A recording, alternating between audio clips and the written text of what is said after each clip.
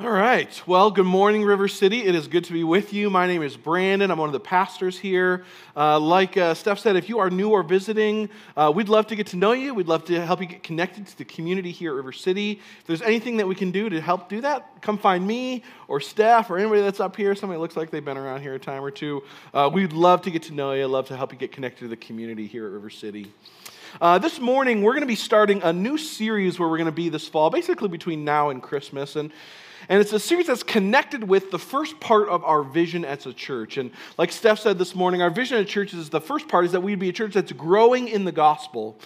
And when we say that our vision is to be a church that's growing in the gospel, what we mean is that we want to be, as a church, we want to be characterized by increasingly understanding and believing and living in light of the truths of the gospel, the truths about who Jesus is and all that he has done on our behalf. And so, the reason why that is so central to our vision here at River City is because we believe that the Bible teaches that the gospel isn't merely the foundation of our faith. Instead, it's more like the hub at the center of the wheel of our faith, that every part of our faith and our lives needs to connect to if it's going to work properly. The gospel's central to our salvation. It's central to our sanctification, which is the fancy theological word for our spiritual growth or growing up in Christ. And the gospel is central to our glorification, which is the fancy theological word for our eternal enjoyment of Jesus for all time. And so in other words, the gospel isn't just what saves us. The gospel is the thing that changes our hearts and our lives ongoingly every day. It's the thing that transforms us into the people that God has saved us to be. And so the way that we grow up spiritually then primarily isn't through self-effort or determination or just like wanting it enough somehow.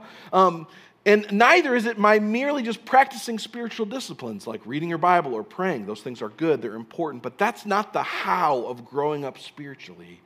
Instead, the way that we come to look more and more like Jesus is by growing in our understanding of the gospel, of who he is and all that he has done, and by learning to believe and apply those truths to every area of our lives.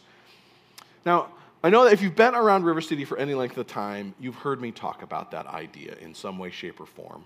And you're like, cool, I'm on that team.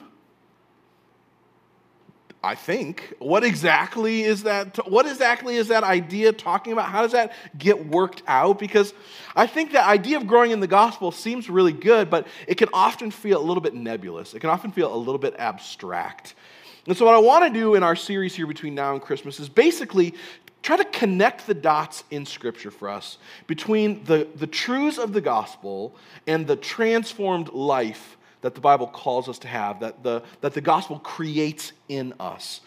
I want to show you how believing and responding to the truths of the gospel is the one thing that not only can, but will actually produce the kind of spiritual fruit that the Bible says should characterize people that follow Jesus, those who belong to him.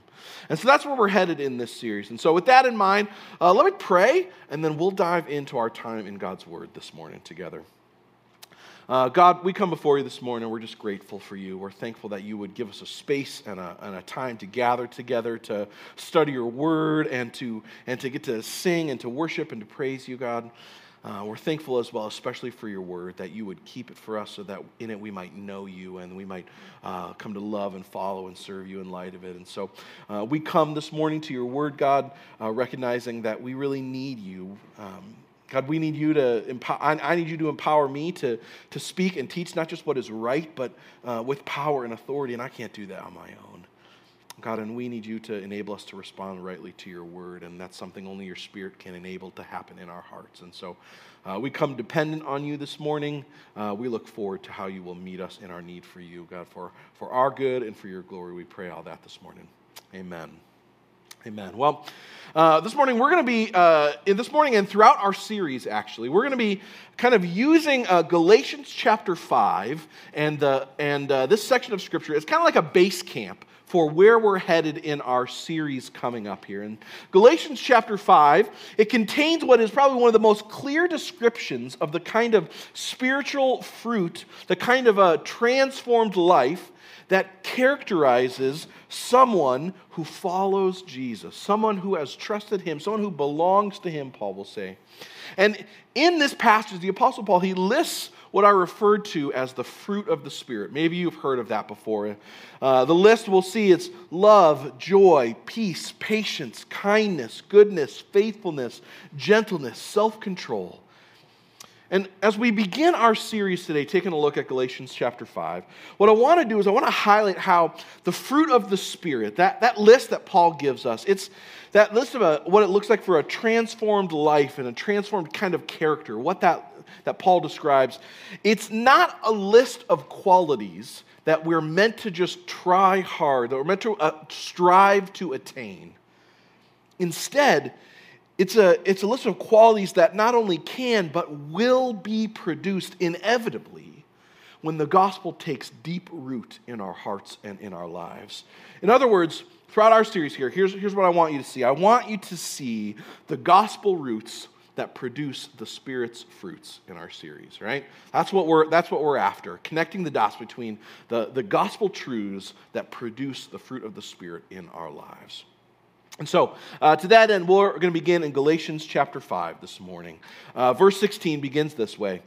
And so I say, walk in the Spirit, and you'll not gratify the desires of the flesh. For the flesh desires what is contrary to the Spirit, and the Spirit what's contrary to the flesh. For they are in conflict with each other, so that you are not to do whatever you want. But if you are led by the Spirit, you're not under the law.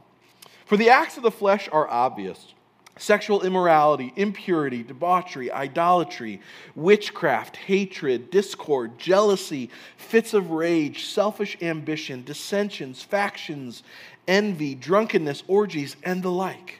I warn you, as I did before, that those who live like this will not inherit the kingdom of God.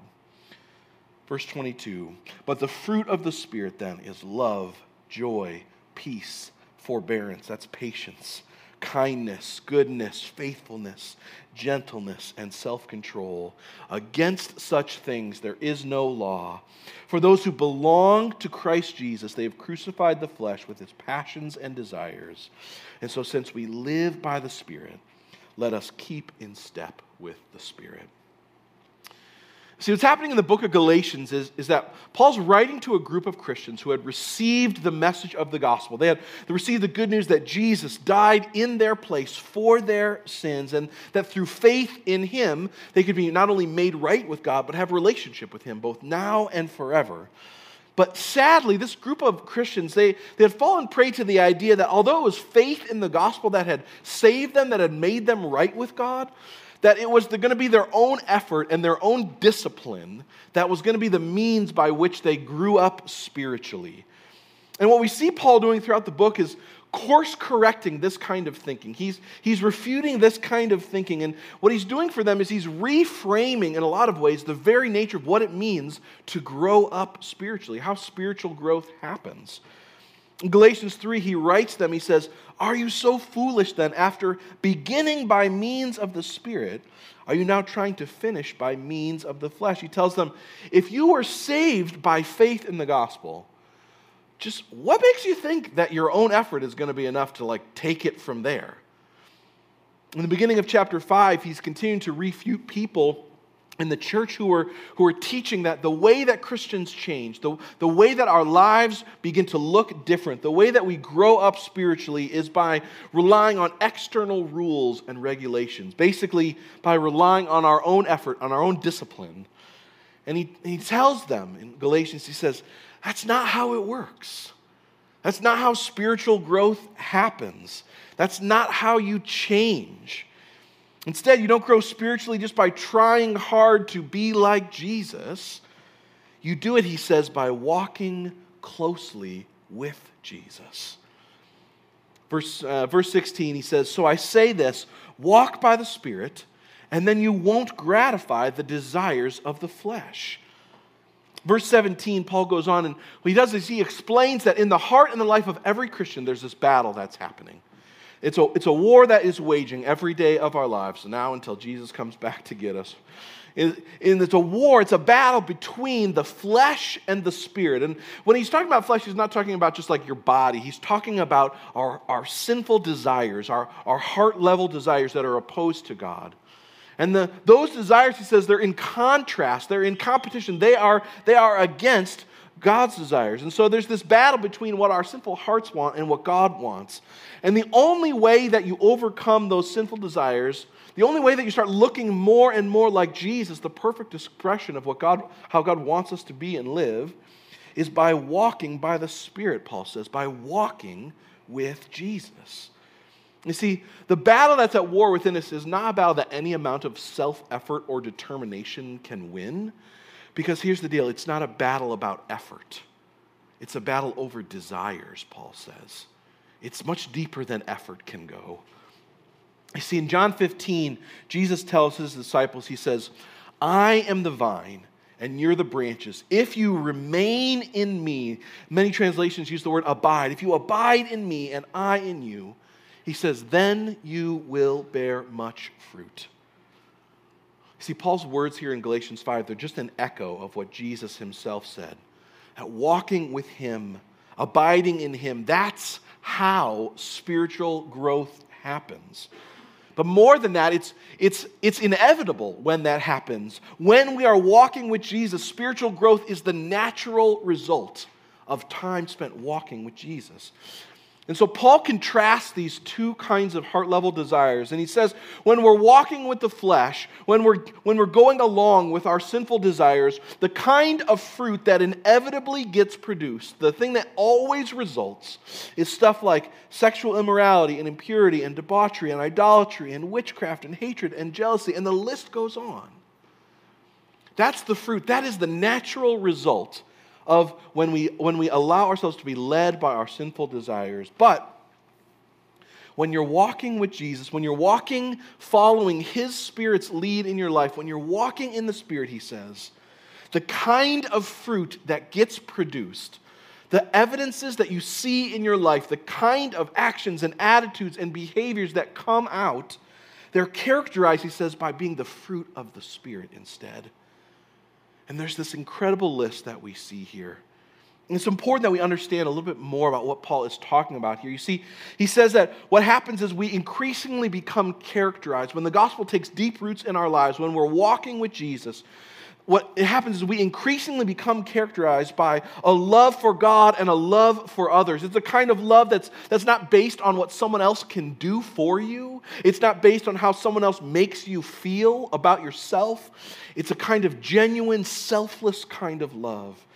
He says you'll have a kind of joy and a peace that's not dependent on the kind of blessings in your life that you're experiencing in the moment, nor are they dependent on the kind of circumstances or situations you're encountering. He says you'll be someone who's characterized by patience. You deal with disappointment and without lashing out in anger, or when people hurt you or when people let you down, you extend grace freely. You're kind. Not in the kind of random drive-by acts of kindness, events-oriented kindness kind of thing, but in like a pervasive kind of way in which seeking to serve and bless others is a way of life for you. You become a man or a woman of integrity. That's what goodness is about. There aren't layers to you. There aren't just multiple facades that you put up. You're not a phony or a hypocrite. You're consistent and integral throughout.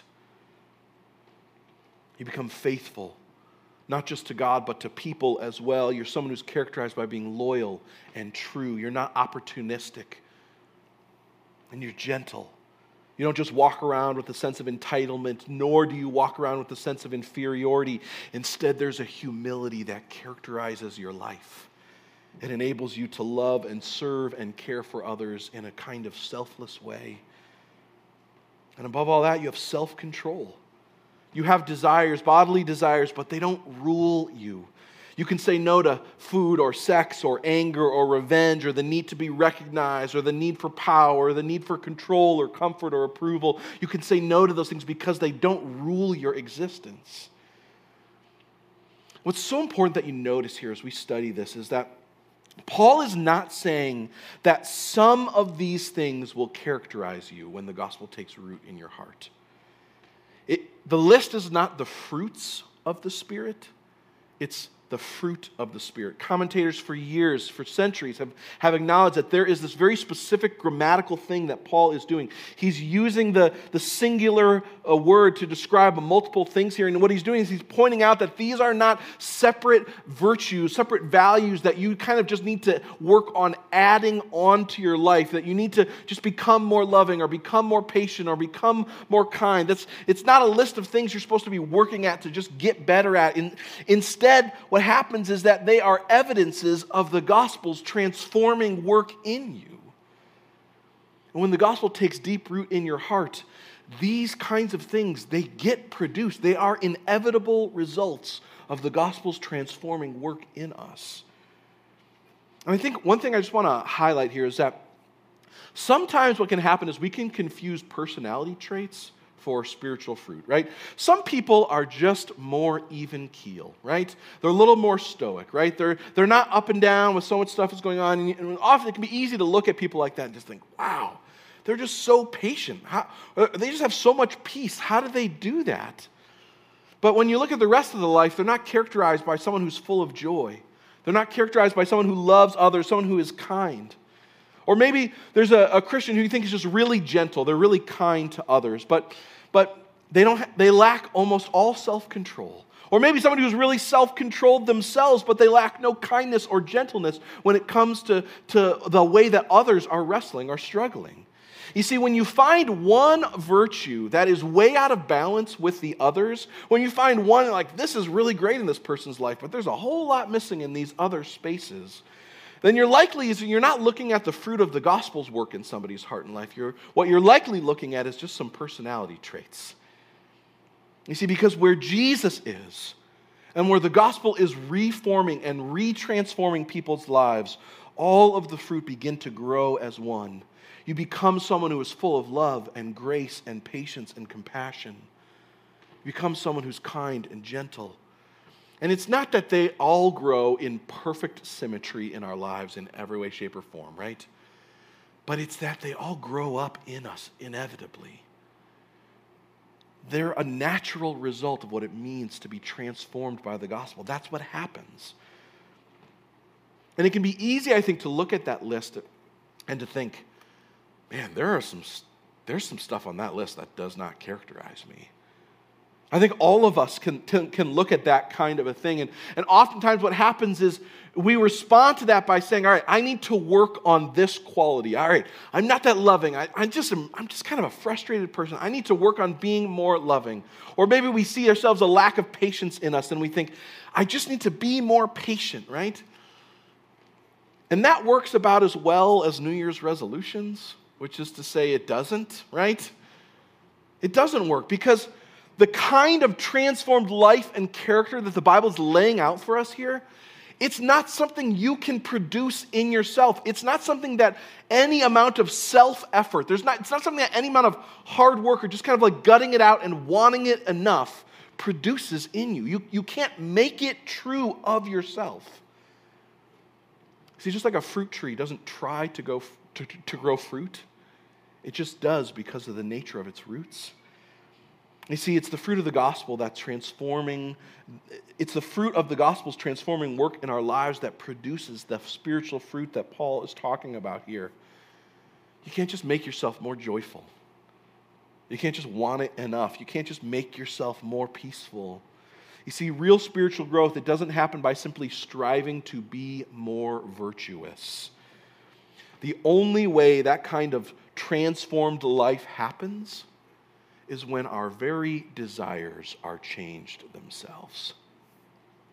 The great 19th century preacher, Thomas Chalmers, he summed it up this way. He says, the only way to dispossess a heart of its old affections, its old desires, is by the expulsive power of a new one. And if that new affection, if that new desire be the love of God, then what it does is it shall draw the heart of the sinner towards him. You see, the way that we grow up spiritually, the way that we become more and more like Jesus, is by being more and more captivated by him. The more we spend time with him, the more time we spend dwelling on who he is and all that he has done for us, what happens is the greater our desire to love and honor and serve him becomes, and the less and less our desires for other things, the sinful desires of our hearts become less and less. You see, the more you embrace his love and the promises of the gospel, the more spiritual fruit will naturally be produced in your life. You see, it's only when you see Jesus' love for you. It's only when you see that he loved you, not on your best day, not when you had all of your stuff in a row, not when you had all your life together, but on your worst day, when you were at your worst, when you were at your most rebellious, then that's when Jesus chose to love you. And only when you see that he loved you like that, that's the only way you'll be able to love others in that kind of a way. It's only when you see that for the joy that was set before him, that he endured the cross, he did it for you, on your behalf. That's the only way that you'll be able to have a kind of joy that transcends your circumstances. And it's only when you see the peace that he has made with you while you were his enemy that you'll be able to have a kind of real inner peace. Not only that, but you'll be able to be at peace with others who are even opposed to you. It's only when you see how patient, how long-suffering, how gracious and gentle he has been towards you in the midst of your foolishness and your ignorance and your hard-heartedness and your rebelliousness, that you'll be able to be patient with others. You'll be able to forgive the sins of others against you because you see the way that Jesus has patiently forgiven you. It's only when you see his kindness towards you, when you see that the great King of the universe, the highest of highs, became the lowest of lows. In kindness, he came towards others to serve them, not because it benefited him. It's only when you see his goodness, his integrity in the midst of impossible situations, and he did it for you, that you'll be filled with a longing to be a person of integrity unto him. It's only when you see his faithfulness to you in spite of your unfaithfulness to him that you'll long to be faithful to him, that you'll be filled with a passion to be faithful to him and faithful to others in your lives. It's only when you experience his gentle correction in your life, when you see the ways that he comes alongside you, not in anger, not in pride, not in fury, but graciously, gently coming alongside you to correct you. It's only when you see that that's how he treats you, then that's the only way you'll be able to treat others, be characterized by a kind of gentleness in your attitudes towards others. It's only when you see that he alone satisfies the longings of your soul that you'll be able to control your desires for other things. You see, because your highest desire, the thing you long for most, will be to love him and honor him and serve him. You see, the gospel roots, that's what produces the Spirit's fruits in our lives, nothing else. And when you observe an area in your life where you are fruitless, when you observe an area in your life where you are not characterized by the fruit of the Spirit, then it's not an invitation to just work harder at trying to get better at that area. It's a realization that there is something about the gospel that you have not believed and have not applied to your heart and life. You see, when a selfless kind of love does not characterize you, but instead you're full of envy and jealousy, then what you realize is you've forgotten the way that God has selflessly loved you. When you are full of anxiety and fear, and when you're constantly at odds with other people, it's because you've forgotten that when you were God's enemy, he made peace with you, so that you might be able to be at peace with others. And so it goes. You see, there's no amount of self-effort, there's no amount of spiritual disciplines that can produce the Spirit's fruit in your life. That happens by walking with Jesus, by dwelling on him, by reminding yourself of who he is and all that he has done on behalf, by reminding yourself of his love for you, his joy that he pursued that you might have, reminding of his patience towards you, his kindness towards you, his graciousness towards you, his goodness in the face of evil for you, his self-control on your behalf. It's when you remind yourself of those things, how they have been not just, Jesus isn't just your example, but he's done them for you. What happens is what wells up in you is new kinds of desires and new kinds of motivations. And what is produced is the fruit of the Spirit.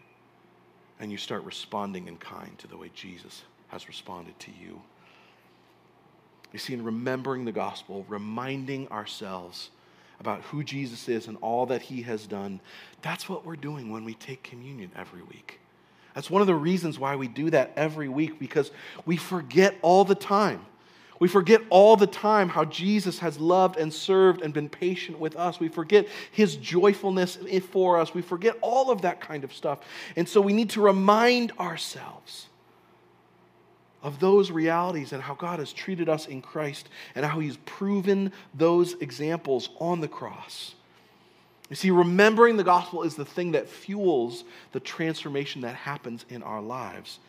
Because what it does is it leads us to crucify, to die, to kill the other desires that we have that are for other things other than him.